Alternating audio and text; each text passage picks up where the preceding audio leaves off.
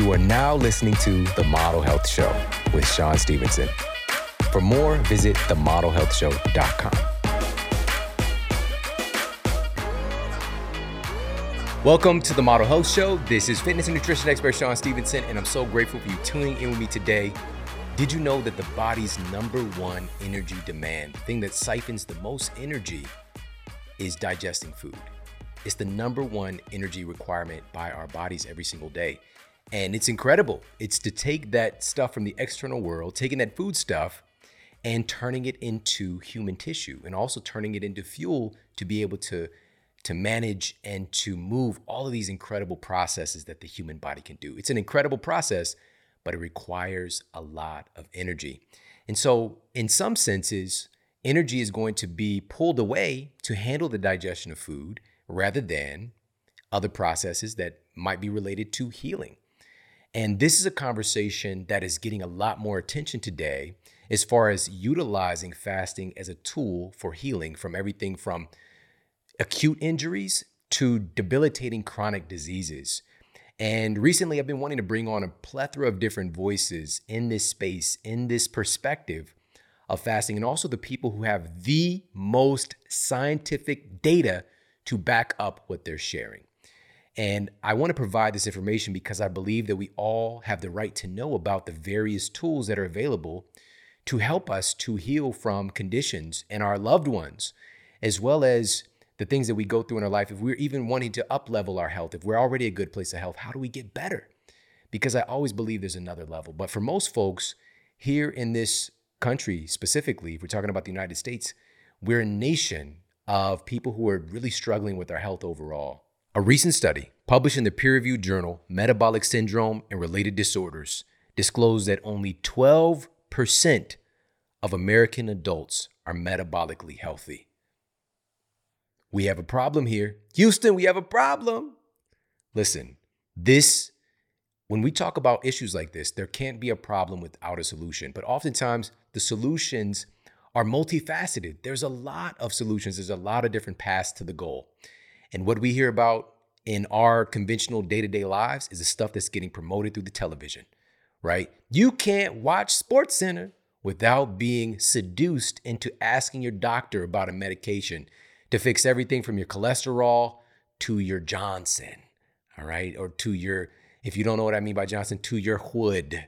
Or if we're talking in the emoji language, to your eggplant, all right? You're just trying to get the update on the Celtics game, or the Bulls or whatever it is. And next thing you know, ask your doctor about. This is what we know, the lens of pharmacology, which is incredibly limited. It's this myopic view of health and disease where we're treating the symptoms of the illness and not removing the cause. What's causing the hypertension? What's causing the dysregulated blood sugar? What's causing the obesity? Remove the cause instead of treating symptoms, what has that gotten us? If we're talking about treating symptoms, here in the United States last year, over $4 trillion.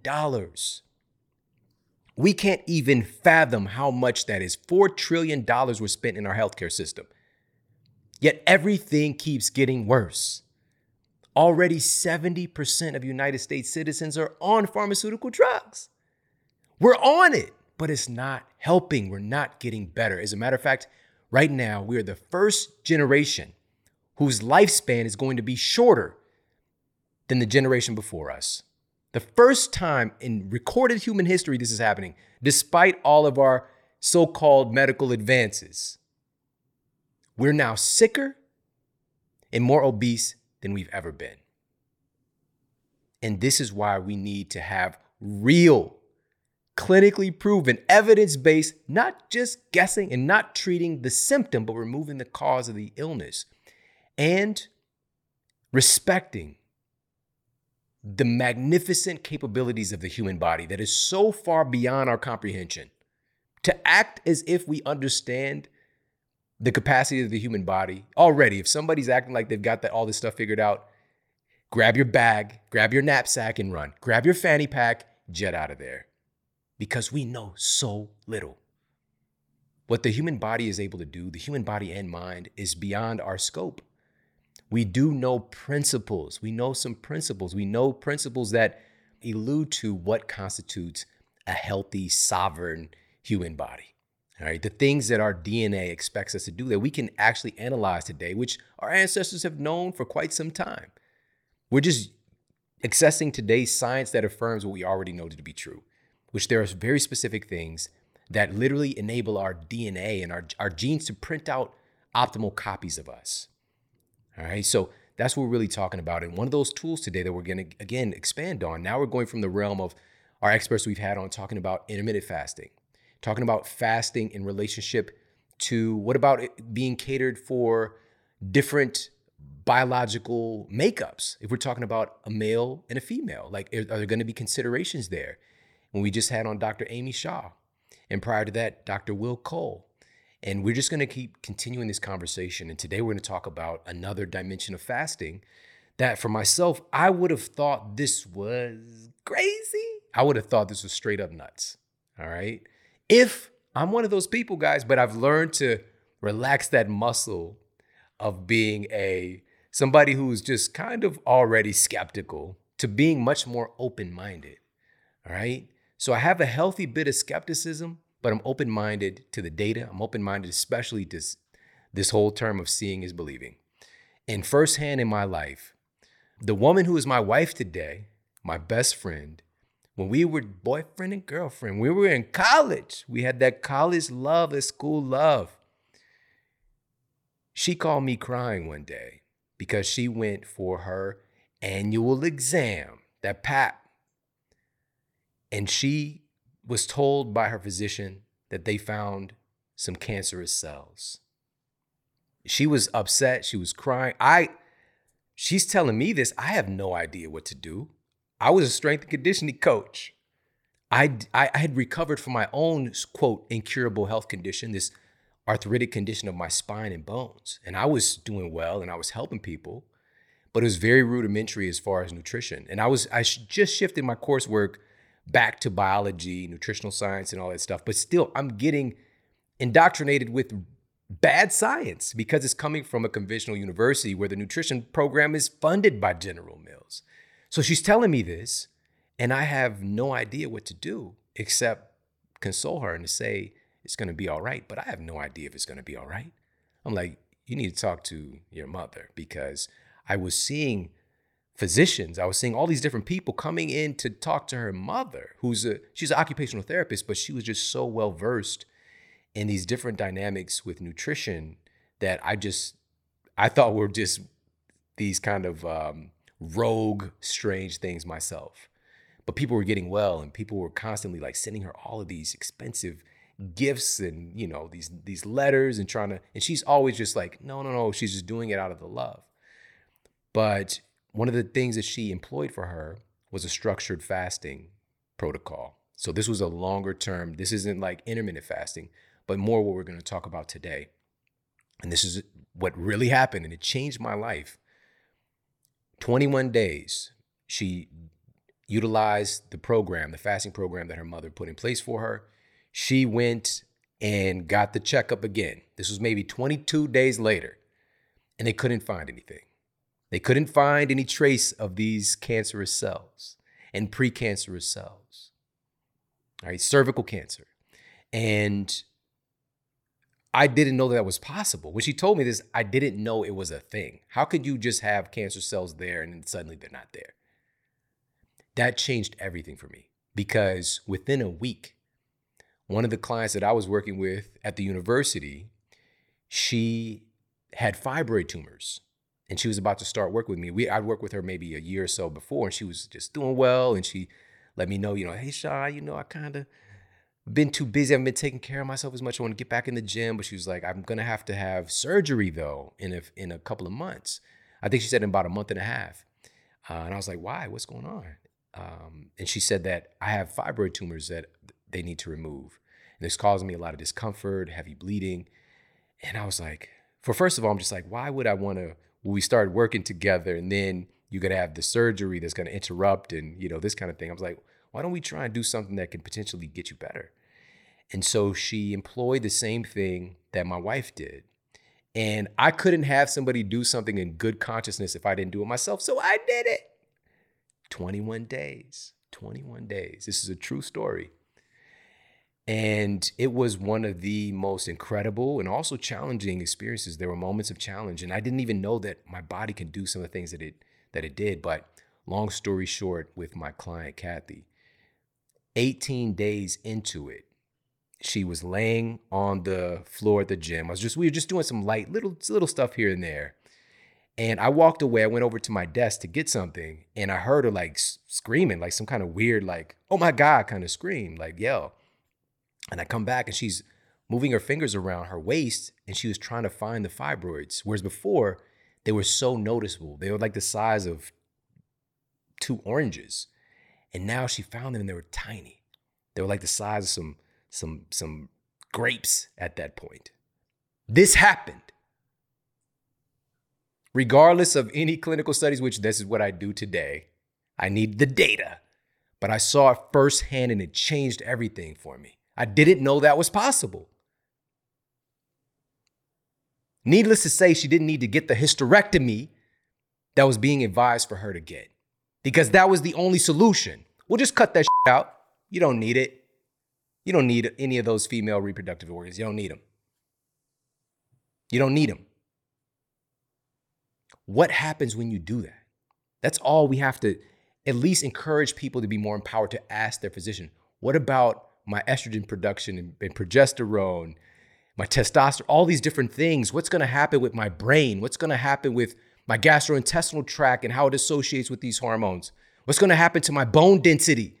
Everything is affected when we just start going and chopping body parts out haphazardly because it's a standard of care.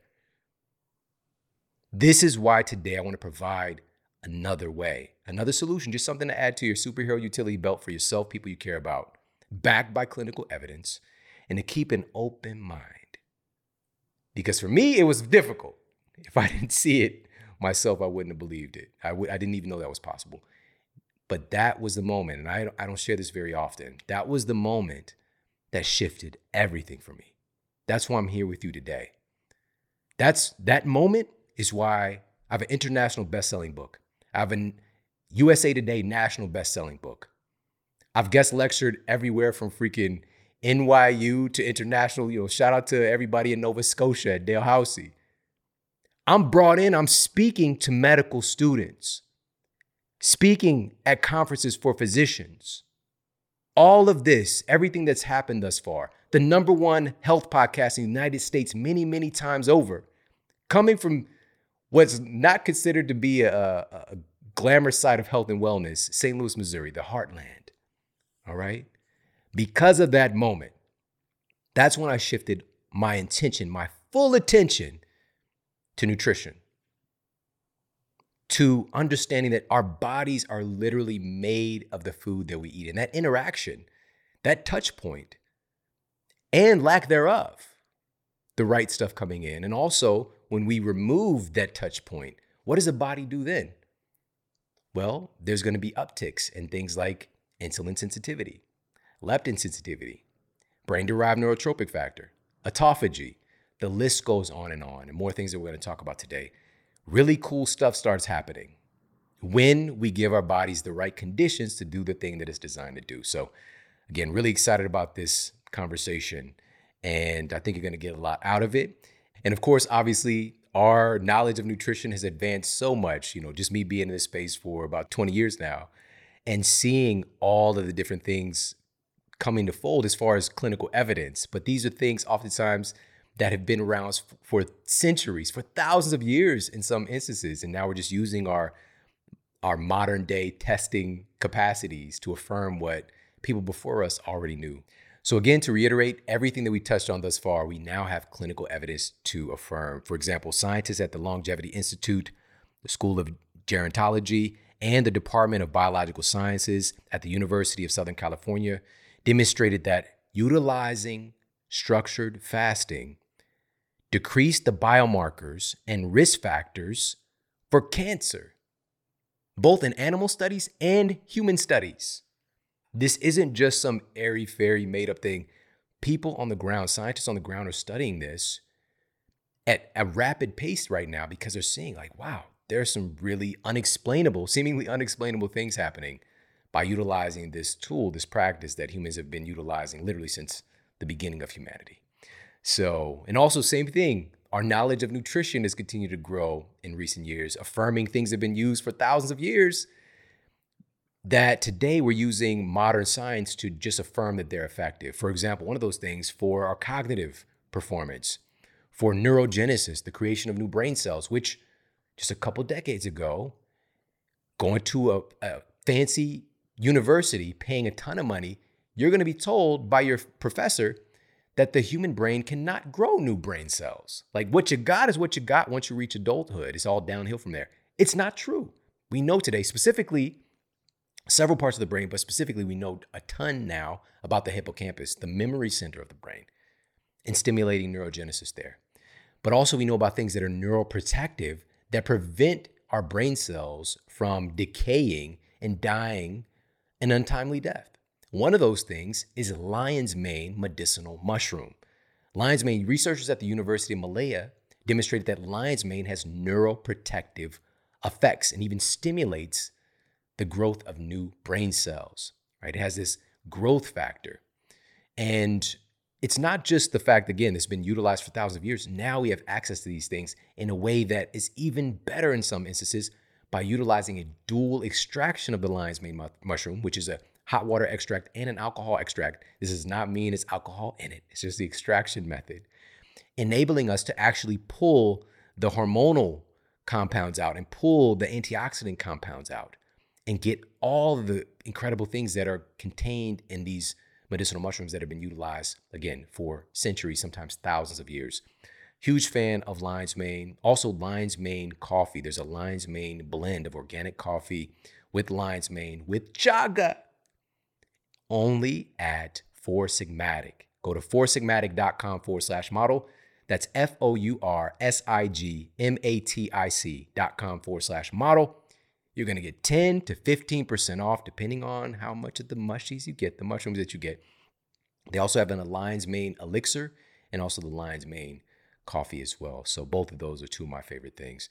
Pop over there, check them out. It's foursigmatic.com/model. Again, that's foursigmatic.com/model.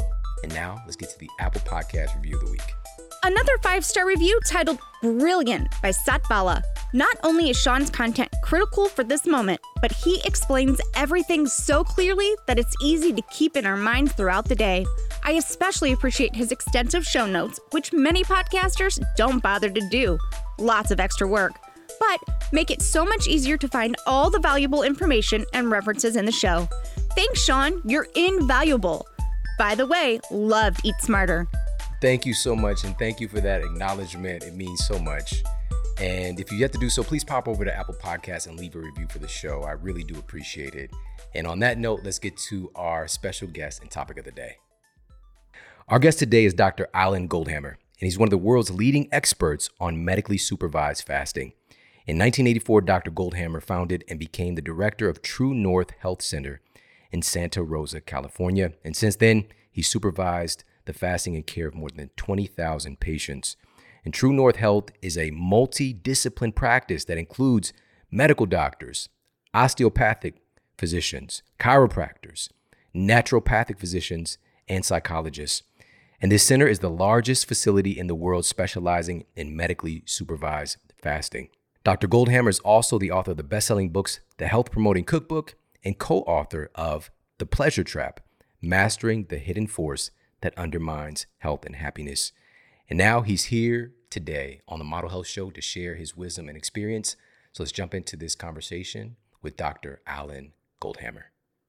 Dr. Alan Goldhamer, thank you so much for joining us on the show today. It's my pleasure. Well, I've been diving into your world recently, and the first thing that I want to know and talk to you about is your superhero origin story. You know, you got a superhero name, by the way. What got you interested in the field of health and wellness in the first place? And what inspired you to make a focal point of your practice, fasting, and all the benefits that that entails?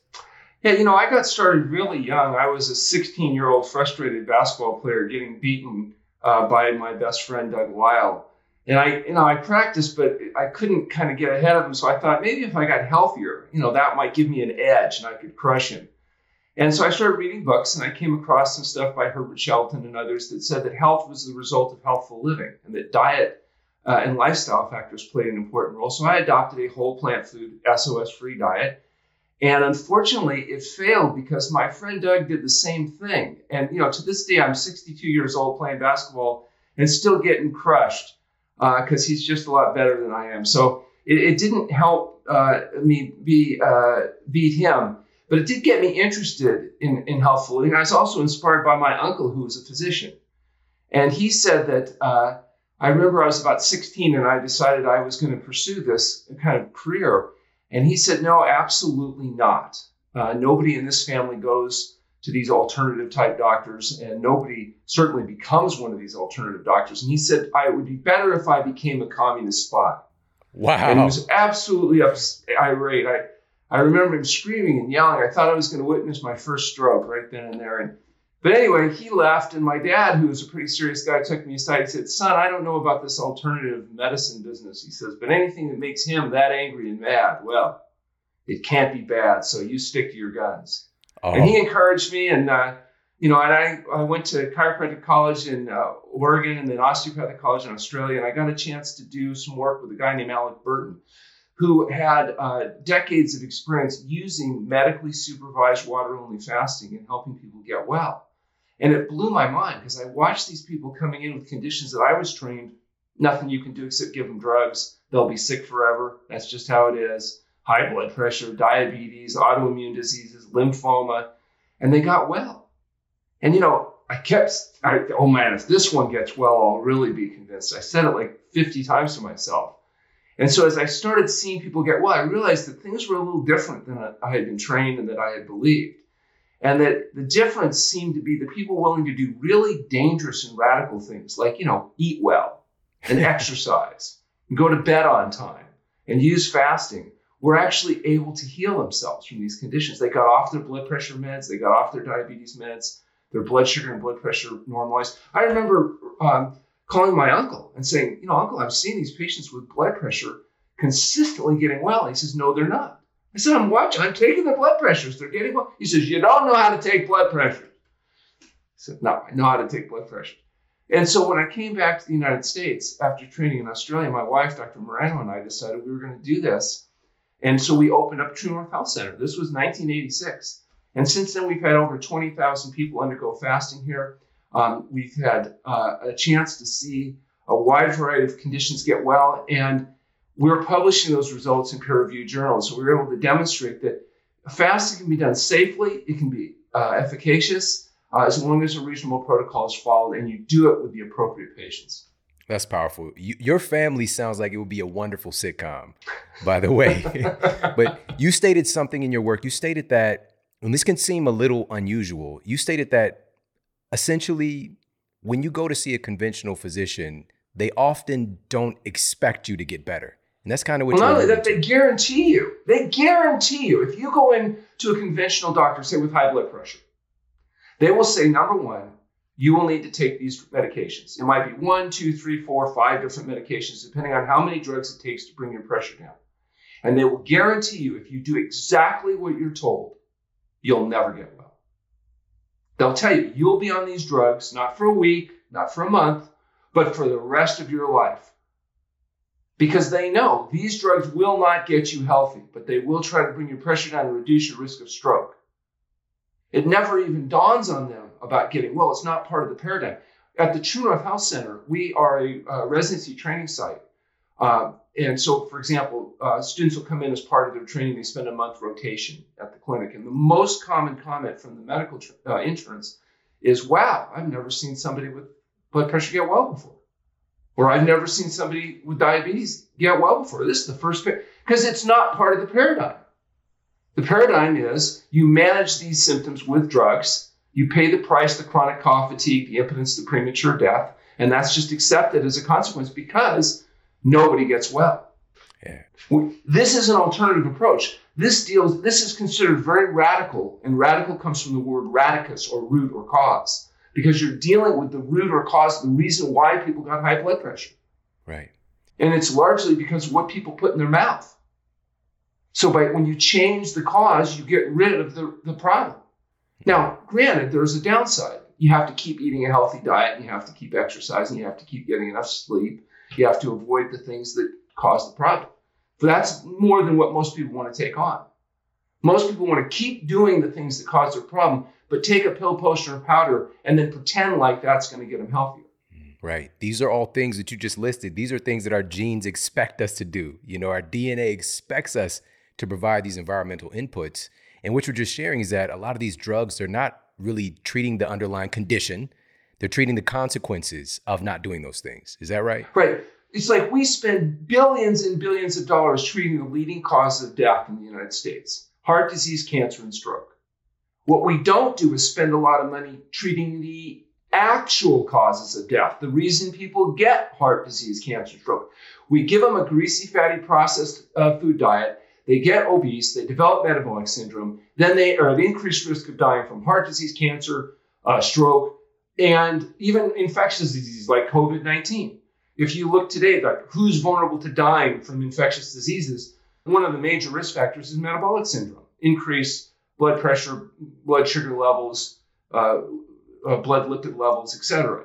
So the idea being that the same diet that makes you vulnerable to dying from heart disease is the same diet that makes you vulnerable from dying from some forms of cancer and autoimmune diseases and even infectious diseases.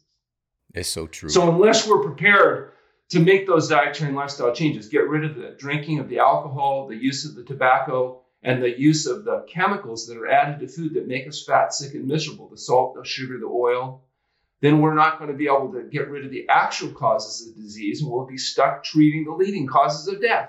Yeah, it's unbelievable. From my knowledge, I'm the first person that I'm aware of to really just go and actually stay on top of the CDC site, because it's right there on the site itself. The most updated data, and this is just from a couple weeks ago, found that 94% of the folks who lost their lives in association with COVID-19 had an average of 3.8. We'll put the link for everybody in the show notes. 3.8 pre-existing chronic diseases and or comorbidities. It's insane. It's just, how are we even walking around so sick in the first place? Wow. Yeah, it's very frustrating because the paradigm is off. And so that means behavioral changes are difficult to induce. You know, people aren't thinking about getting well. They're thinking about how do you get your symptoms to go away.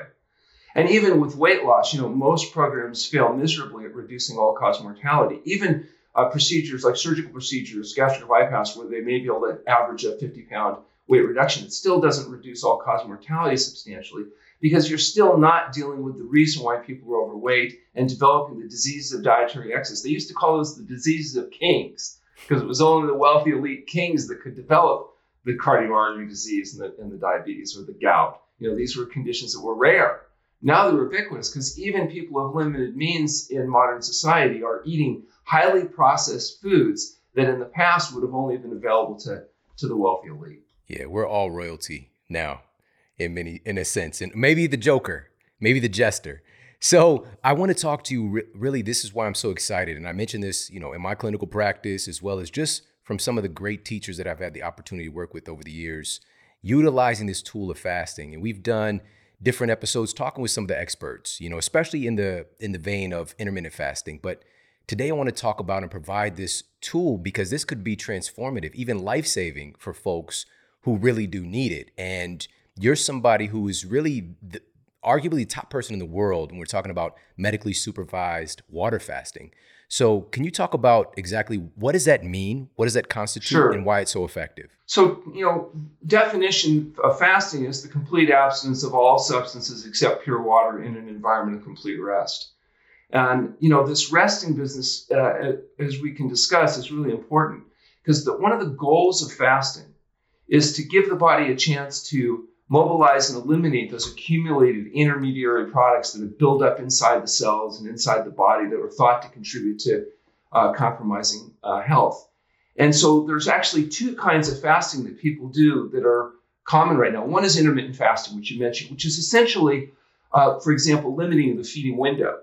What we do at our clinic and with our patients is we feed them in an 8-hour feeding window when they're eating. So, and they have a 16-hour period of fasting. So that means they're not eating 3 or 4 hours before they go to bed. We might delay breakfast a little bit from what's traditional. And so that means they eat within that 8 hours. Or you have people that perhaps need a higher caloric intake. Maybe they're feeding in a 12-hour window. But the idea is even that 12 to 16 hours of fasting, just that brief amount of time is cumulatively thought to induce changes in the body that are associated with healing, increasing autophagy, reducing insulin resistance, etc. So that little bit of fasting every day that almost everybody can do safely, because it doesn't require withdrawal medications, it doesn't require, radical supervision, may be a good long-term benefit. And there's lots of research by Walter Longo and others, both in animal studies and now in human studies, showing that there's some benefit to limiting the feeding window and using intermittent fasting. He also recommends periods of time during the month where maybe you would limit your calorie intake to 750 or 800 calories, maybe using whether it's his products or whether it's food restriction. But the idea is to facilitate weight loss and reverse some of those dietary excess issues. What we do that's unique is long-term water-only fasting, actual fasting, not fasting mimicking programs, but actual fasting. And those periods of time will range anywhere from 5 to 40 days. So when they're undergoing fasting at the True North Health Center, first of all, let's be clear, it's people that have been medically screened. We've reviewed their medical history, done a physical exam, and established baseline laboratory data, so we know they're good candidates for fasting. And then they're in an inpatient setting, in our case, the True North Health Center, where they're being seen twice a day by staff doctors, and they're being evaluated, both blood, urine, and physical examination finding by doctors experienced in long-term fasting. And they're on water only, literally distilled water only, for anywhere from 5 to up to 40 consecutive days. And during that time, some really profound changes occur in the body. And as a 501c3 nonprofit research-based organization, we're in a position to actually research, document, and publish in peer-reviewed journals the results of what we're seeing, which really, as you mentioned, is rather spectacular. We mentioned blood pressure. We did a study on high blood pressure where we took 174 consecutive patients with high blood pressure. And of those 174 patients, 174 people were able to lower their pressure enough to eliminate the need for medication. And for those that are willing to stick to a health-promoting diet, they can sustain those results indefinitely. We have the largest effects that have ever been shown in treating high blood pressure, with an average effect size of 60 points in stage 3 hypertension, people with systolic blood pressures that start at 180 or higher. So these people are able to normalize their blood pressure, and if they adopt a whole plant food SOS-free diet, they can sustain those blood pressures, eliminate the drugs that cause the chronic cough, fatigue, impotence, and premature death, and overcome that problem, a problem that usually is considered to be irreversible, but manageable with drugs. That's incredible. I really hope that everybody's ears are perking up because, again, you just mentioned high blood pressure, hypertension. It's one of those things just consider like you got it. It's in your genes. It's right. The end of the story. We say the same thing with type 2 diabetes, another condition of dietary excess, where they're making enough insulin, but the insulin's not working because of insulin resistance, to where they're having to use medications to try to force the glucose into the cells. When glucose can't get from the bloodstream into the cells where it's needed to be burned as fuel, blood sugar levels go up. That's what diabetes mellitus is inability of insulin to do its job. Well, fasting reduces insulin resistance. And so it allows most type 2 diabetics to achieve normal blood sugar levels without the need for the insulin or the metformin or the other medications. And that's huge. And we'll see hemoglobin A1Cs where they're 14, 16, and with diet and lifestyle change and fasting end up 5 and sustainable. Again, they got to do the diet, the sleep, the exercise, because you have to maintain healthful living in order to maintain the problem. So fasting is not like a magic cure. It's just a way to create an environment to give the body a chance to do what it does best, and that's heal itself if you get out of the way.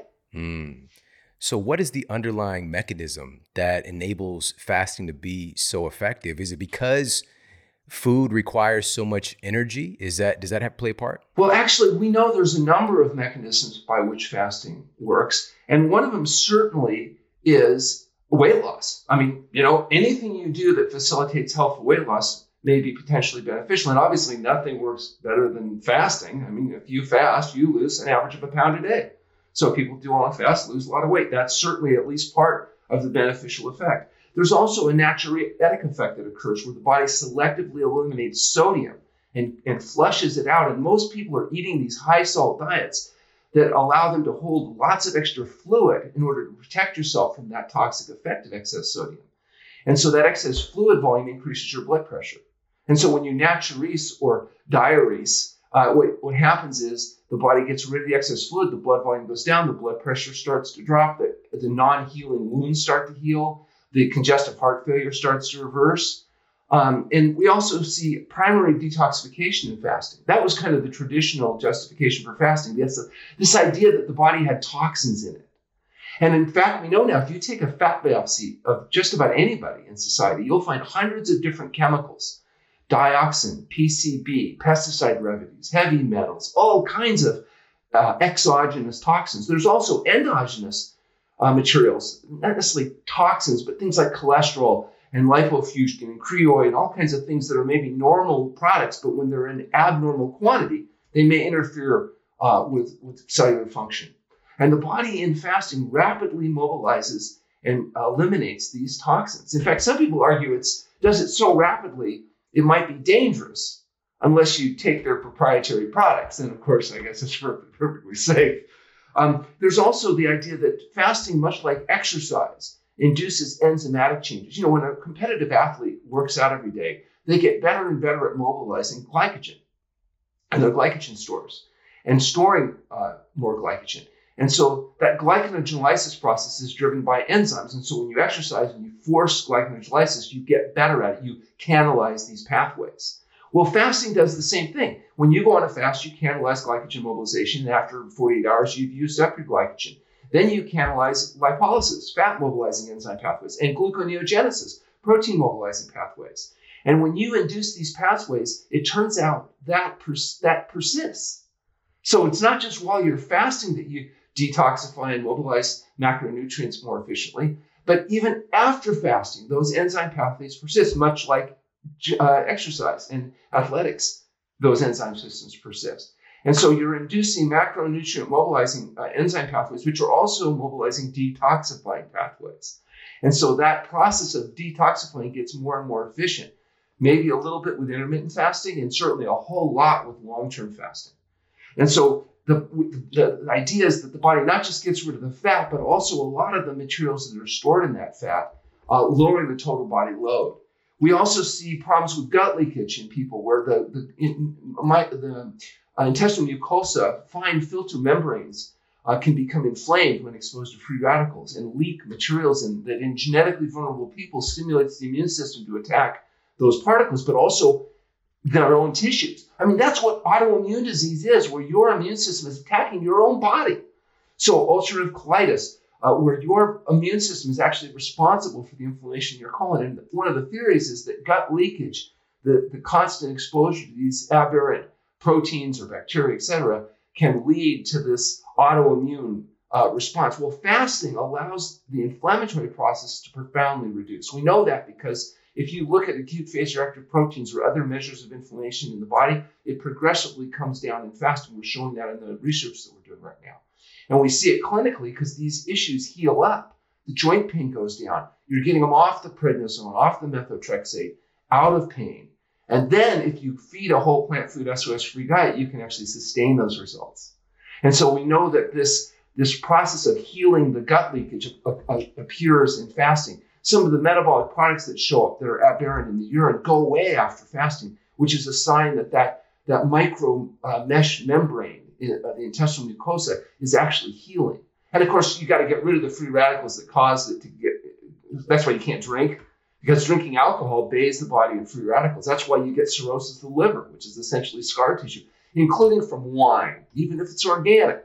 Alcohol itself is a nasty, toxic substance that, from our viewpoint, needs to be eliminated. Same thing with heated fats, particularly heated animal fats at high temperature. Lots of free radicals. The best example is actually smoking. Think about people that smoke. They get smoker's face.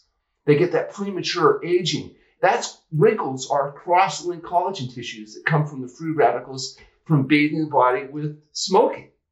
So you first get rid of the free radicals, but then you've got to heal up the gut. And one way to heal up the gut is to do, nothing.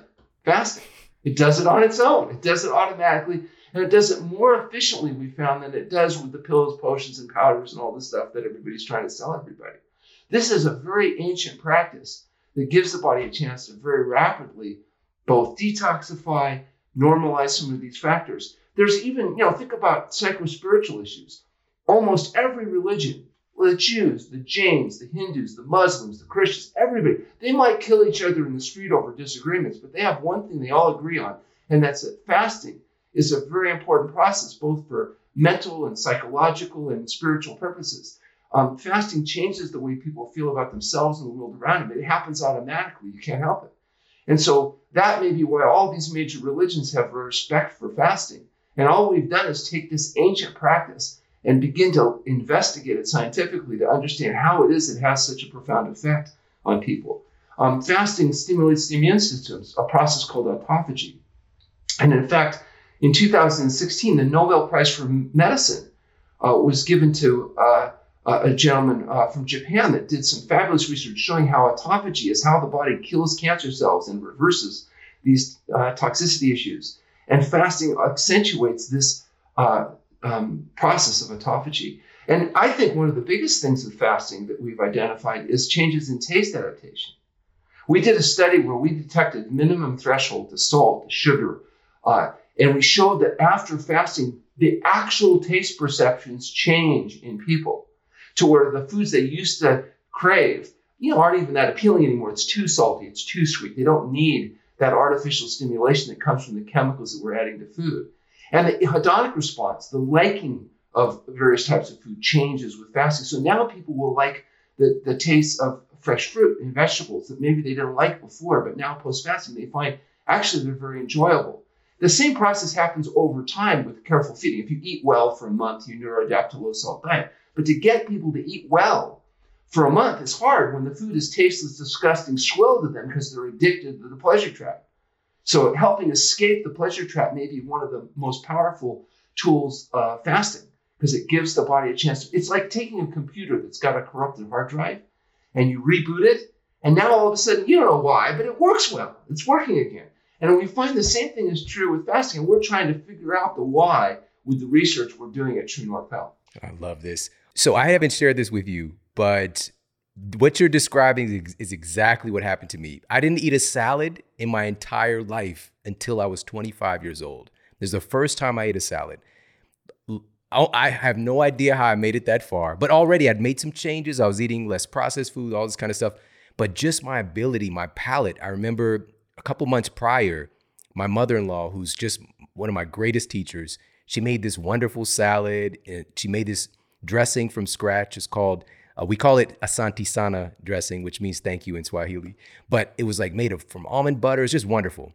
And I took a bite and I immediately went to the trash can because I was like heaving, and I implemented a fast. It was a couple of weeks. And I went to get a salad. It was the first meal after, which we're going to talk about progressing back to eating food again. Yeah, very important. And I went and I sat down at Whole Foods and had a salad by myself off in a corner somewhere. And I took the first bite. I was scared. I was just like, I'm definitely going to throw up. And I took a bite and my brain was like, this is so good. And I was still scared. I took the next bite. I was like, nah, it's just a fluke. I took the next bite. It's like, this is so good. I ate that salad and I walked out of there and somebody's walking by and I was just like, I just ate a salad. And they looked at me like I was from another planet, like, okay, So literally, and I just today I was looking at some of this data from University of Buffalo, and they're trying to kind of pinpoint what's making this palate change take place. And it's apparently our bodies are so amazing, but one of those things is a change in the proteins that we are producing in combination, in correlation with the foods that we're eating. It's just changing the association our body has with these things. So powerful. Yeah, you also have, think about the effect on the microbiome. You have 5 pounds of bacteria living in your intestinal tract right now. And those creatures are living creatures that are eating and drinking and actually defecating inside you right now. You have 5 pounds, a trillion creatures pooing in your intestinal tract right now. And what they poo in you could be really nasty toxic waste like TMA, which becomes trimethylamine oxidase, and maybe why meat eaters get so much more colon cancer and die from heart disease at a faster rate than plant-based eaters do, because meat eaters have a different microflora than plant eaters do, and so they have different poo. What your bacteria poo inside you depends on what you feed them. If you feed them meat, you get a certain byproduct. If you feed them soluble fibers, you get a completely different, you get vitamin K in fertilizer. So one of the goals we do is to try to feed people in a way that promotes a healthy microbiome. And that means not taking antibiotics and doing things that kind of wipe out the flora, and then feeding them to create an environment in the intestinal tract that favors healthy bacteria. And that's one of the things fasting does. It provides a profound rebooting of this microbiome. In fact, we've done a study with Washington University that where we looked at stool before and after fasting and follow-up, and they're analyzing that data right now. There's interesting people. I mentioned Walter Longo, who's kind of one of my heroes, who's done some fabulous research and published in major impact journals like the Journal of Metabolism in 2015. And they showed tremendous things that go down and tremendous things that go up when people do fasting, even short-term fasting. And of course, these factors are profoundly enhanced with long-term fasting. So the benefits that we're seeing with short-term fasting are very exciting, and they're maybe even more profound when you get people to go for weeks or sometimes even several weeks on water only. Yeah. It's obviously some things like glucose and insulin are profoundly affected. Why do we care about that? Well, not only correcting diabetes, but some of the cravings people get and the binge eating they do and the problems they have regulating weight is in part because they're eating a lot of refined carbohydrates, which drive their insulin up, which then drives sugar down, and the brain thinks that they're starving, and so they're creating more food. And so it's very difficult to get stable apostatic mechanisms working when people's blood sugars and insulin levels are bouncing all over the place. Well, in fasting, you normalize glucose and insulin levels. It's a huge difference. That's why over 80% of our type 2 diabetics are able to achieve normal blood sugar levels without medications. And they've got things like insulin growth factor 1. And the lower your IGF-1 is lower your death rate is, essentially. And so lowering IGF happens with two things we know about. One is exercise, and the other is fasting. And you're going to hear this theme over and over again because the same things that get benefited by exercise also get benefited by fasting. And that's not intuitively obvious because you say, well, why would exercise, where you're vigorously active, and fasting, where we say you have to rest, induce the same metabolic changes in the body, the same neurochemical changes? Well, it's because I believe that fasting and exercise both have one thing in common. They're undoing the consequence of dietary excess. And so the benefits we see with exercise, we've taken a look at those biomarkers, and you look at them in fasting, and lo and behold, time and time again, you see the same things happen with both types of intervention. Leptin levels. Leptin levels go down with fasting, and lower leptin levels are associated with lower inflammation. There's nothing I've seen that's more powerful at reducing systemic inflammation than water-only fasting. And that's why the diseases associated with inflammation seem to respond. High blood pressure and cardiovascular disease, diabetes, autoimmune diseases, some forms of cancer, all seem to have an inflammation association. And that may be one of the mechanisms by which fasting is helping. We already mentioned blood pressure, heart rate, even things like mTOR. They've identified mammalian target of rapamycin, that the lower the mTOR levels are associated with increased autophagy. And fasting and exercise apparently can lower mTOR levels. We know that the inflammatory markers, the IL-6, the TNF-alpha, all these sophisticated biomarkers, they all go down with fasting during this fasting process. In fact, that's why a lot of the drug companies are interested in fasting. Fasting used to be considered criminal quackery, outrageous behavior. At one point, I had to have a criminal defense attorney represent me because fasting was considered so outrageous. Now we've gone from being criminal quacks to cutting-edge researchers because major research centers are looking at fasting in part because we know now that fasting can augment the effect even of things like chemotherapy. Longo's done some studies showing that you take rats with cancer and you give them enough chemotherapy to kill all their cancer cells and the rats all die. But if you take the same rats with the same cancer but use intermittent fasting, the rats survive, dramatically enhancing cancer-free survival. And once pharmaceutical companies realized that fasting may augment traditional treatments, then all of a sudden there was some interest. And that's now, because what they're trying to do is come up with what are called fasting mimicking drugs. Right. So drugs that would induce the changes that fasting does in the body, but without that nasty fasting, without having to, give up your greasy, fatty, slimy processed foods. You just take the pill, and then you get all these biochemical changes that I've been mentioning. To date, there is no drug that does that, by the way. Right. The only thing that we know that does it is diet, exercise, and fasting. And on that note of processed foods, by the way, I'd love for you to make this distinction because, We got listeners who are doing lots of different types of whole food diets, whether it's paleo diet to a vegan diet to raw food diet and everything in between, and making the distinction, because a lot of people talk about not eating as much processed foods, Yes, but processed meats as well sure. versus whole meats. Right. Well, yeah, there's clearly, if you're going to be using animal products, you don't want to use highly processed animal food products. You don't want the little nuggets and you don't want the dairy products that are full of oil and salt and sugar, what I call coagulated cow pus in the form of cheese. And these products, highly detrimental, highly allergenic, not foods that we use in feeding our patients before, during, or after fasting. In the case of plant-based foods, vegan foods, for example, may not have animal foods, but they can be highly health compromising, particularly if you're using the chemicals that are added to food that make people fat, sick, and miserable. And that's why we talk about an SOS-free diet. SOS is the international symbol of danger, but it also stands for the chemicals added to food: salt, oil, and sugar.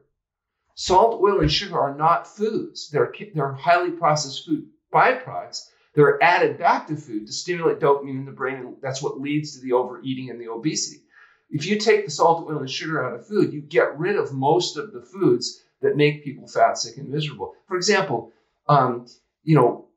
people say, well, oil, okay, at 9 calories per gram, highly concentrated. When it's fractionated oil, even olive oil or oils that are somewhat less bad than other oils, they're still lend themselves to dietary excess in terms of obesity. Like McDougall says, the fat you eat's the fat you wear. If you do a fat biopsy, you can actually tell what kind of fat people have been eating just by how it's stored. So, and that's pretty well accepted that lower fat diets, may have some benefits in terms of reversing coronary artery disease. Ornish has published a bunch of data that's very interesting there. The sugar, most people on both sides of the dietary arguments, whether it be plant-based or animal-based, agree sugar and refined carbohydrates create a lot of problems. You shouldn't be doing a lot of that. Contributes to everything from tooth decay to obesity to immune suppression, changes in microbiome, etc. The one thing that we get a lot of flack about is actually salt, because people realize sodium is an essential nutrient without which you die. And it turns out, just like you get all the fat you need from whole plant foods, you also get all the sugar or carbohydrates you need from whole plant foods. You also get all the salt you need.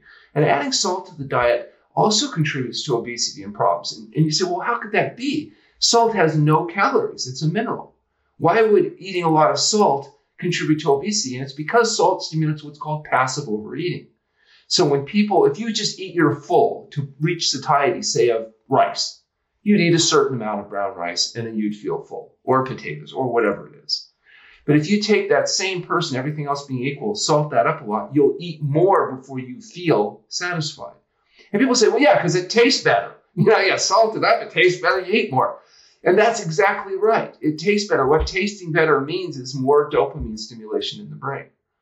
And so, but more isn't necessarily better when it comes to the drug-like effect of these chemicals on food. And that's why people will eat more of the foods than they should be eating or would be eating in a natural setting, because they've taken basically a highly concentrated substance that used to be so rare they used it as money.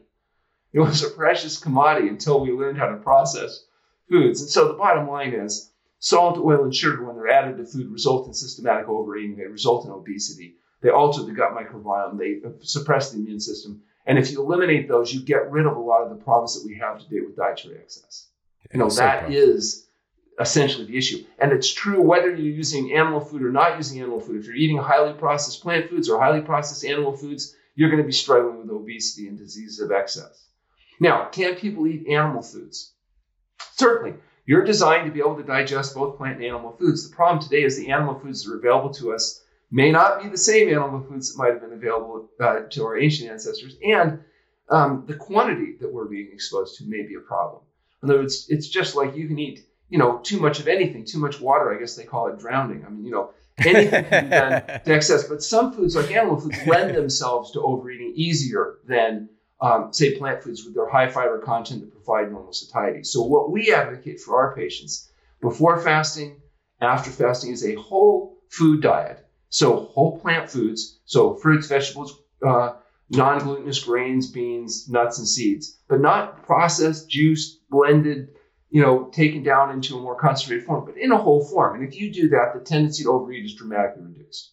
So we tend to not have as much problem with obesity, dietary excess, blood sugar dyscrasias, etc. And the same principle would be true to animal foods. If you ate whole animal foods without salt, oil, and sugar and all the processing, you'd have much less tendency to overeat, and you'd have much less consequences from dietary excess. My viewpoint, the less the better. Yeah. And the crazy thing is a lot of these things are coming together in one source. Like upwards of 80% of the salt people are consuming is from processed foods. So just by pulling out that piece, you automatically skyrocket your potential and your benefits. And I want to circle back because this point is in our paradigm, it can seem so counterintuitive, and there's some nuance here. But I want to talk about, you mentioned that 5 to 40 days of fasting, for example. So I want you to answer 2 questions. So number 1, what's the longest fast that's been recorded? And number 2, if we're talking a couple of weeks, if we're talking 40 days, are we not getting into a place of starvation? What's the difference between fasting and starvation? So that's a very, very important question. And fasting is when you have labile reserves that you still have that you can mobilize. Starvation is the moment you've depleted your labile reserves and you begin to break down vital tissues. Now, fasting results in improved health. Starvation results in death. So we don't do starvation at True North Health Center because obviously it would damage our outcome data tremendously. We're really proud of our safety data. We've had 20,000 people walk in and 20,000 people walk out, and we're trying to keep it that way. And the way you do that is avoiding starvation. And the way we do that is we establish baselines, monitor people twice a day. Lots of signs and symptoms that we can monitor to measure that, from electrolyte levels to even looking at basic things like BMI. So the average 70 kilogram male, though, just a healthy male, has enough reserves in their body to fast about 70 days. So we're not even getting close to starvation in our patient population. Now, a very, very thin person wouldn't necessarily be able to fast 40 days. They may not have the reserves to be able to safely do that.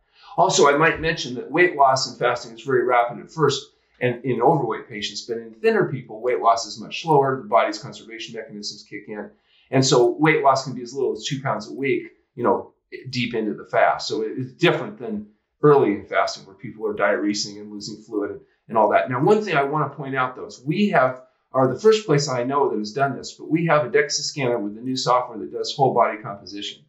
And so we've actually been able to go through and do a study where we are able to show exactly what happens to the fat, the protein, and specifically visceral fat during water-only fasting. And what we found is that not only is fat preferentially mobilized during fasting and protein conserved if you're resting, but that visceral fat is preferentially mobilized. So you might lose 20%, a person might lose 20% of their adipose tissue, but they may lose 50% of their visceral fat and only a small percentage of their lean tissue. And then after fasting, so what happens in fasting is you lose a bunch of weight. After fasting, you regain weight. But the way you regain after fasting is water, fiber, glycogen, and protein, not fat. The fat keeps going down. And so what happens is you've lost a bunch of fat, you keep losing fat, but you regain your muscle, your fluid, your fiber, and your glycogen. And it used to be they thought, well, you lose weight, you gain it back, not a good thing. Now we know if rest is introduced in fasting, it minimizes protein mobilization and minimizes gluconeogenesis. If you're too active when you're fasting, what you end up doing is burning protein. And that's why we insist on a restful state. Now, we let them stretch and do yoga and avoid the pathology of bed rest. But that's not a time to be trying to maximize weight loss. You're trying to maximize fat loss. And so the mistake a lot of people do on their own when they're trying to do weight loss regimes is they're doing vigorous exercise in conjunction with fasting. And yeah, they're losing weight, but they're also depleting protein stores unnecessarily. And so that's a really important issue. And we have a paper coming out. People that are interested in that, we have a fasting website called fasting.org, which is a fasting compendium website where it brings the world's literature on fasting together. And they can go on there, and as the papers are published, we release it onto that site. And they'll be able to see this, but it's really exciting because we've got really exciting, and we've also got follow-up data now because we've taken these people before, during, and after fasting, and then during refeeding, but then we've flown them back at 6 weeks, and they're able to show not only did they lose fat and continue to lose fat, but they can sustain that in a free living environment. And that's been a big criticism. Well, yeah, they can do it at True North Health Center where everything is done for them. But what happens when they go back to the real world? And we're able to show that people are able to sustain this, particularly appropriately motivated people.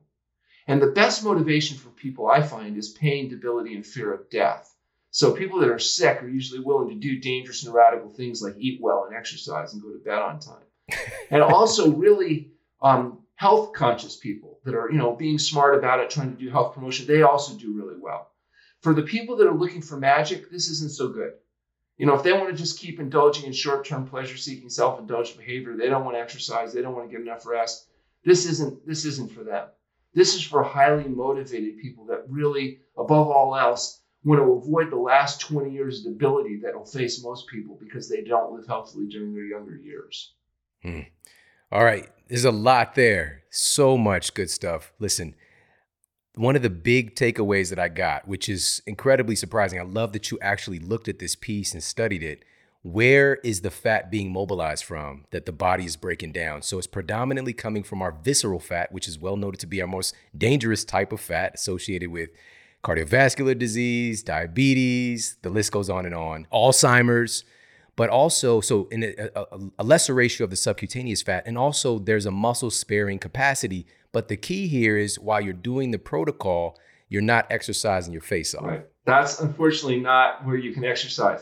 And so when you think about weight loss, you have a couple pounds of glycogen in your muscle. So you've lost 2 pounds of glycogen, and that will come back as you start refeeding. And you have fiber in your intestinal tract. That's going to go way down, obviously fasting. You're not going to have active bowel movements once the material that's in the colon is cleared. That you're going to start getting to have normal fiber back in them. You're going to be a little bit dehydrated because there's a physiological dehydration that occurs with fasting as part of the conservation mechanism. So you're going to get your fluid levels back, as you come off the fast. So, there's several pounds of weight gain. That has nothing to do with fat. The fat on a whole plant food diet after fasting continues to go down. And that's what's really exciting. Even as the weight goes up, the percentage of body from fat and visceral fat continues to drop. And that continues as long as you keep eating a health-promoting diet. And then, of course, once you add exercise, then you pump back up the labile protein that you may have lost during fasting. You don't lose any muscle cells, but you lose a little bit of the juice out of the muscle, and that comes back after fasting. It takes people about the length of fast refeeding to get back to where they were before fasting. That's very important for athletes that are utilizing fasting, because they have to remember they have to have a recovery period, or it will deplete, they will diminish their performance level. So they have to have adequate recovery after fasting in order to be able to compete effectively. This is great. My big mission is providing a multifaceted viewpoint of wellness and options for folks who oftentimes, same people coming into my office were people who were told, this is incurable. This is something you're going to have to live with for the rest of your life. You'll never walk again. You've got a certain amount of time to live, and all these different stories. And I want people to know that there's a variety of different voices, and the people that I bring forward for everybody are getting results for their patients, and they're not treating symptoms. They're removing the underlying cause of the disease. And there's many different paths to the goal, but this one can be incredibly powerful. Specifically, let me ask you about this. You mentioned colitis. And this is one of those conditions where for some folks, they have a chronic disease, but it's not as noticeable. It's not as like just a visceral experience. Even if somebody has high blood pressure, for example, they might not even know it. But when you have colitis, it's a constant issue. It can be just something that just keeps on interrupting your life. Same thing with Crohn's. Can you just talk a little bit about any success you've seen with that? Yeah. If you have Crohn's or colitis, you may have, as much as 20 bloody bowel movements a day. It can be a really debilitating condition that limits people where they can go, what they can do, constant pain, debility, anemia, surgery, and premature death.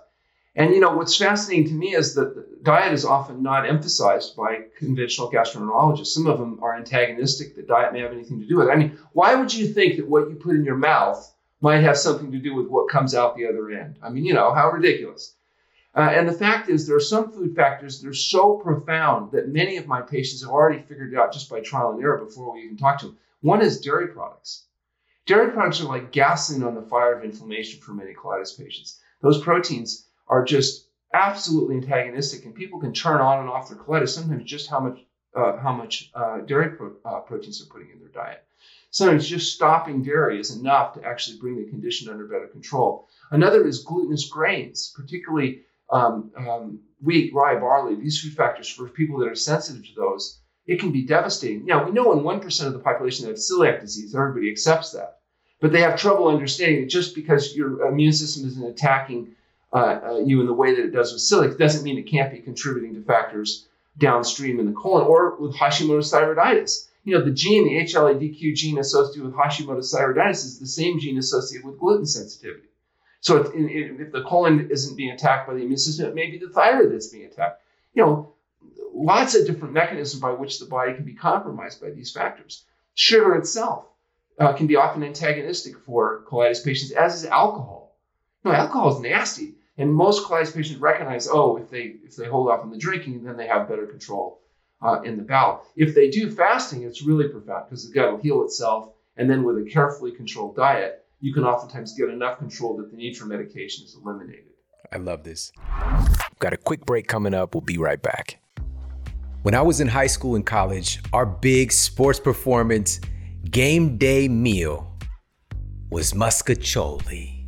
All right, muscatoli consciousness, muscatoli performance, and wondering why we're over on the sidelines, yawning and, waiting for the next play to cycle back in again. Of course, you get hopped up, you get the adrenaline going, you do your performance. But what if there was something better? Not just for game day, but for practice days as well, because how you practice is how you perform. And so if you're dedicated to true sports performance, your nutrition really does matter. And now we have things that have clinical evidence, peer-reviewed, controlled trials that show the efficacy of things that have been utilized for centuries. And a study published in Medicine and Science in Sports and Exercise tested 30 healthy athletes for 6 weeks to record the effects of cordyceps medicinal mushroom on their performance. The group that added cordyceps to their daily regimen had twice the oxygen uptake of the control group. This oxygen is essential in supplying nutrients to your muscles, preventing fatigue, and preventing the buildup of lactic acid. Another study done by the same group also showed a 9% increase in aerobic activity from utilizing cordyceps. And for myself personally, my pre-workout go-to is Shroom Tech Sport from Onnit. And this is because it was the subject of a double-blind, placebo-controlled 12-week clinical trial performed by researchers at Florida State University. And they found that utilizing Shroom Tech Sport as a pre-workout showed a direct increase in bench press reps by 12%. They also found an increase in combined bench press and back squat reps by 7% for the supersets, and also were found to parallel the earlier study with a cardio performance increase by 8.8%, almost 9% that was seen in the earlier clinical trial. If you're not utilizing Shroom Tech Sport, definitely check it out. Go to onnit.com/model. That's ONNIT.com/model for 10% off. It's a world-class pre-workout and pre-life supplement to use. onnit.com/model. Now back to the show. So I want to reemphasize this, especially when we're talking about going from, the SAD diet, the standard American diet, or even a healthful diet and still dealing with chronic issues. I want to implore folks to, reach out to your center and to get more information, because we're talking about medically supervised water fasting. And I would love if you could, this is a really important part of this, if you could just give a brief summation of what is the proper way people should be fasting? Like, do you just jump right into it? And also, what do you do after the fast is over? Do you just jump right back to eating food? Yeah, most important part of fasting is appropriate refeeding. It takes about half the length of a fast to carefully realiment. And in a longer fast, that's very important. It can be very serious, damaging, or even deadly. There's processes called refeeding syndrome, where a person has a very long fast and were to go into inappropriate refeeding, they can get into really serious trouble. So it's very important if you're going to do fasting. Number one, history exam and lab. Make sure you're a good candidate for fasting. Number two, proper supervision during fasting and appropriate rest, and then careful realimentation. So we usually, for example, will start with fresh fruit or vegetable juices, go to whole fruits and vegetables, steamed and starchy vegetables. And there's a progressive pattern. There's a day per week of fasting for each of these things that we do. So that it takes about half, like a 40-day fast takes about 20 days to fully realiment. a 10-day fast takes about 5 days to recover in a controlled setting. So careful refeeding, probably the most important part of fasting. Appropriate patient selection, the most important part of not screwing people up. And remember that people cannot do water fasting on most medications safely, that there's a profound change in the body that occurs in fasting that would make even medications that they're tolerating feeding not safe fasting. And also that inappropriate withdrawal of medications can be a serious problem. You don't just stop steroids, for example, overnight. You can get serious problems. So it's important to work with a doctor that is familiar with this process, particularly as we get into people that are on medications, have health issues, or doing longer fasting. And one of the things we offer for free to your listeners is if they're interested in finding out if any of this might be relevant to them, they can go on our website, complete the registration forms, and we offer a no-cost phone conversation with me to talk about, is this relevant? We can refer them to a doctor that perhaps is close to them that might be familiar with this type of work. We have a group of doctors that we've trained over the years that are out there in practice, or they can come to the True North, if it's appropriate, to come to the True North Health Center or one of the other centers that specialize in fasting supervision around the country. We can help put them in contact with those resources. We also have doctors around the country that offer phone coaching that are through Zoom and through phones, where they can talk to a doctor that's not an idiot. They'll help them engage about, yes, it's possible to get well. These are things they might want to do, or work with their local family physician in helping them through one of these processes. So we do offer some services to help people implement this, because we recognize not everybody has a doctor that's versed with nutrition or fasting or whatever. And some of their physicians are actually antagonistic. They don't think that you should eat a health promoting diet. That's not appropriate. You need, everybody's got to have milk or whatever it is that they believe. Right. And the fact they're wrong doesn't make it any easier on the patients. Can you share that website for everybody that's listening? Yeah. Our website is truenorthhealth.com. Okay, perfect. truenorthhealth.com. Click on the registration forms. It's pretty self-explanatory. Yeah, I love that you said this is something that's occurring more and more, thankfully. Again, I've been in this field for 20 years, but now it's starting to come up as like, don't just get a second opinion. Get a second opinion from somebody who has the same goal as you.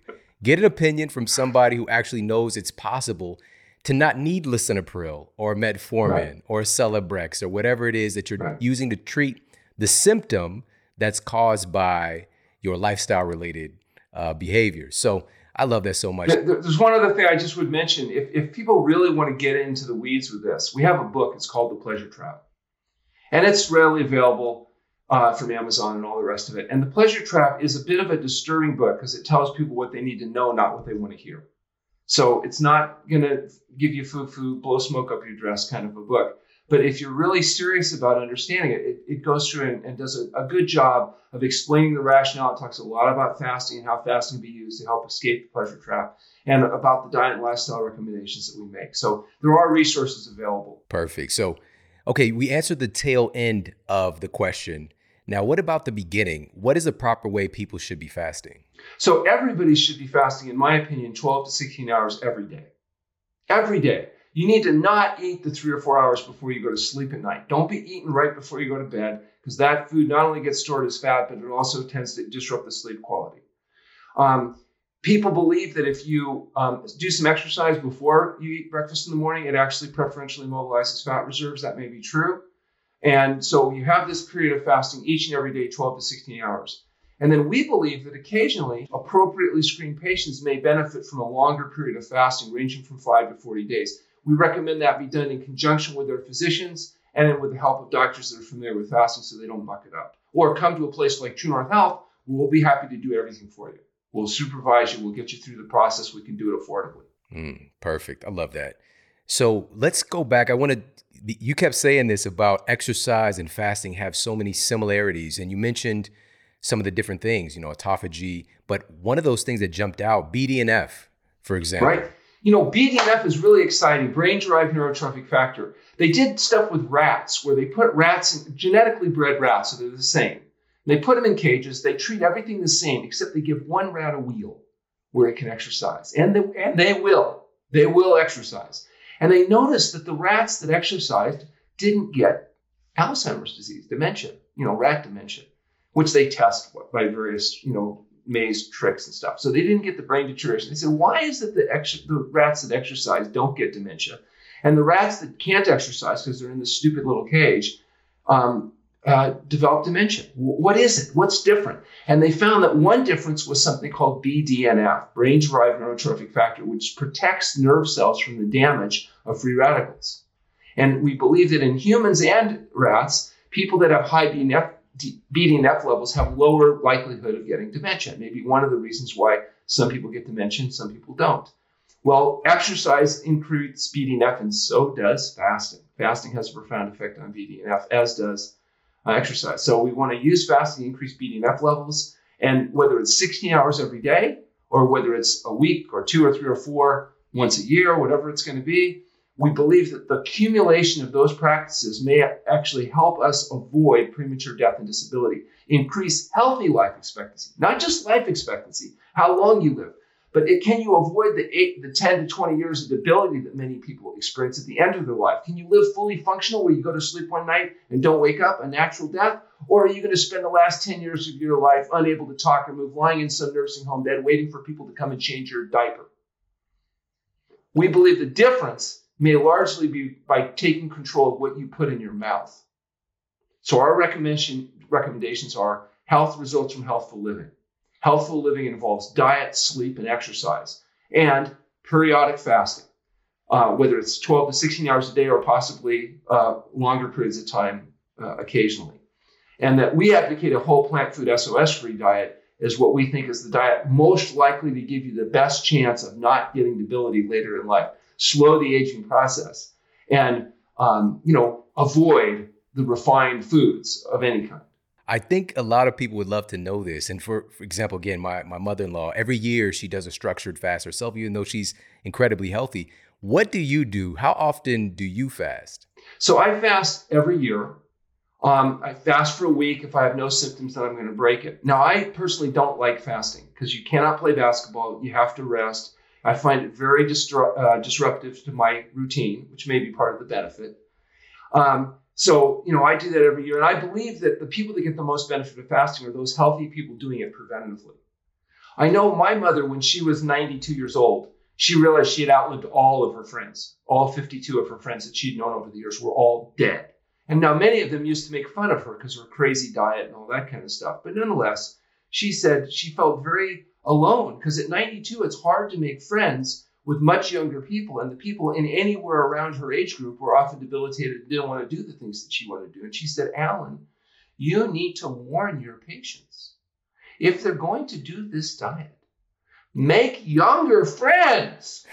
So I warn people, start now, make younger, healthier friends so that later you'll still have people you can socialize with. Oh my goodness. That's words of wisdom right there. That's brilliant. That's brilliant. So, I think that I love that you just said that as something that is supportive of one who's already healthy, already taking on, because I think that a lot of this has been focused on, which it rightfully should be, on the healing of chronic diseases, which is a big part of our population. Right here in the United States, we've got right now at this very time, 242 million adults are overweight or obese. We've got about 50 to 60% of our population has some degree of heart disease.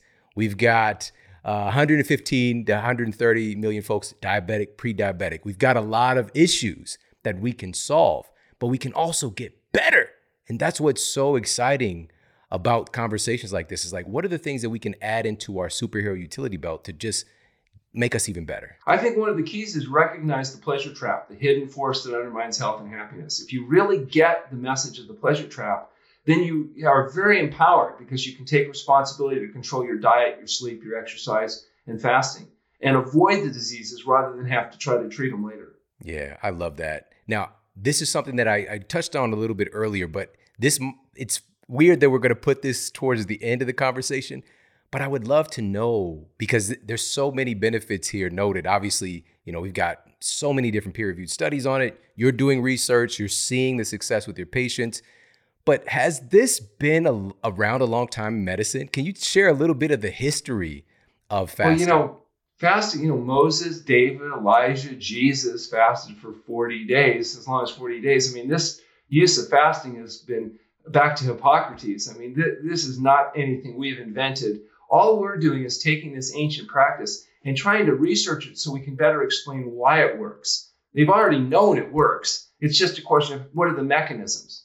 And so that's what we're really interested in doing right now with our research, is trying to figure out non-invasive biomarkers so we can better tell who should fast, how long should they fast, when are they done fasting, and what dietary patterns work the best at maintaining health, not just over the short term, but in the long term.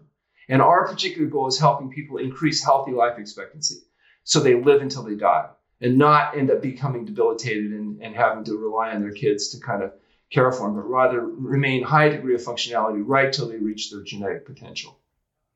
So Hippocrates, the quote father of modern medicine, was employing fasting as a tool. And way before that, as far back as you can go, you're going to find references to the use of fasting. Yep, definitely. So I've got a couple of final questions for you. And one of them, you mentioned earlier, you said to make sure that you're a good candidate, right? And I would imagine, again, the majority of folks are a good candidate for employing some smart fasting in their life in one form or another. So who would not necessarily be a good candidate? And can we get those folks who aren't in that category to being a good candidate somehow? Yeah, so the people that have depletion deficiency syndrome, they've got cachexia, they're anorexia nervosa patients, people that have depletion issues, people that are in the end stages of metastatic disease, people that have severe kidney disease, because you need a certain amount of kidney function in order to be able to adapt to the fast. For example, if creatinine levels are over 2.0, we're not normally using water-only fasting. We'll do a modified program just because it would put too much load on those debilitated kidneys. People that are on anticoagulant medications would have to be stabilized off medication first, because you can't just fast on these medications because they get potentiated and create a problem. And if you just withdraw them, then you're at potential risk of stroke or having other problems. So it's really important that medications be appropriately managed, withdrawn, and be done appropriately in order to ensure that this is effective. People that have dysrhythmia issues that require anticoagulant therapy, because the anticoagulant therapy contraindicates fasting, would have to be managed with an alternative approach. But I might mention that some of the intermittent fasting approaches where they're using limited calorie intake can be done in conjunction with medication, so long as the physician is familiar with how to modify the drugs. Those are some of the more common issues. Probably the biggest contraindication to fasting is fear. Fear is a very expensive emotion, so it's important people be educated to understand that this is an adaptive mechanism that the body had to have in order for our species to survive. Right now, though, people are so afraid of fasting. If they get on a plane to New York and they fly to California, they're pretty sure they'll die over Colorado if they don't eat the peanuts. They think the pretzels saved their life because, 5 hours would be, more than what their body could adapt to. Once they've seen that fasting works, once they've experienced it, they realize their body's ability to fast is a biological adaptation. All the humans that couldn't fast died in our ancestry. They had to be able to survive because spring would come late. And with this big bulbous neuronal net we have, our brain that's our biggest burner of glucose, if you didn't have the ability to change your brain from burning sugar to burning fat, you wouldn't be able to live any longer than the chimps can. And that's why you'll always find chimps hanging out in the tropics where there's a ready supply of fruit all year long, because their brain doesn't change to burning fat. It stays burning glucose. They can't fast like we can. Humans are really special because we had such a big brain. We had to have the ability to do this, and all the people that didn't have that ability are dead. Your ancestors, the ones that got enough to eat, didn't get eaten, lived long enough to reproduce, and passed on their genes. Your brain is the same genes as a human 100,000 years ago. The only thing that's really changed is our environment. We changed the environment with our innovation. And now we have access to highly processed fractionated foods. And that's why we have 2/3 of our population, as you said, being overweight or obese. Because they're exposed to these chemicals. We're addicts. We've become addicted to the pleasure trap cycle, and we've got to get out of it. Some people can get out on their own. Some people need help. Some people need to use fasting to escape the pleasure trap. This has been incredibly enlightening. And thank you so much for sharing your brilliance. I got one final question for you, and it's just so apparent in having this conversation. What makes you so passionate about this? What's getting you up every day and working with patients and just inspiring you to do this work in the way that you're doing it? Well, my wife says that the reason we made up the True North Health Center was so that I'd have a place to eat, and that the reason I'm doing this work is because I want to prove I'm right and everybody else is wrong. So she might be right. We've been married for 38 years, so whatever she says, I know the secret to a successful marriage. I know those two magic words. Yes, dear. That's right. Legendary.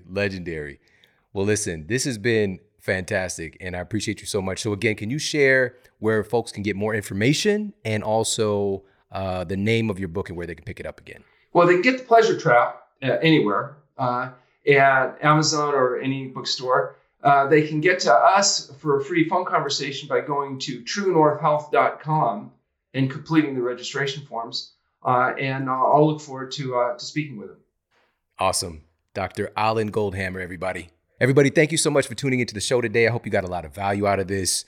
I want to make sure that we provide a plethora of different resources, of different physicians who are out here helping patients to transform their lives, really. You know, it's so important today more than ever. You know, this idea, this topic, as he mentioned, this could seem like a rogue, crazy thing, but I've been wanting for years to talk more about this because utilizing some structured fasting was so transformative for my own health. And one of the things that I really saw start to change my paradigm as far as what was possible through nutrition and what was possible through the body actually being able to heal itself.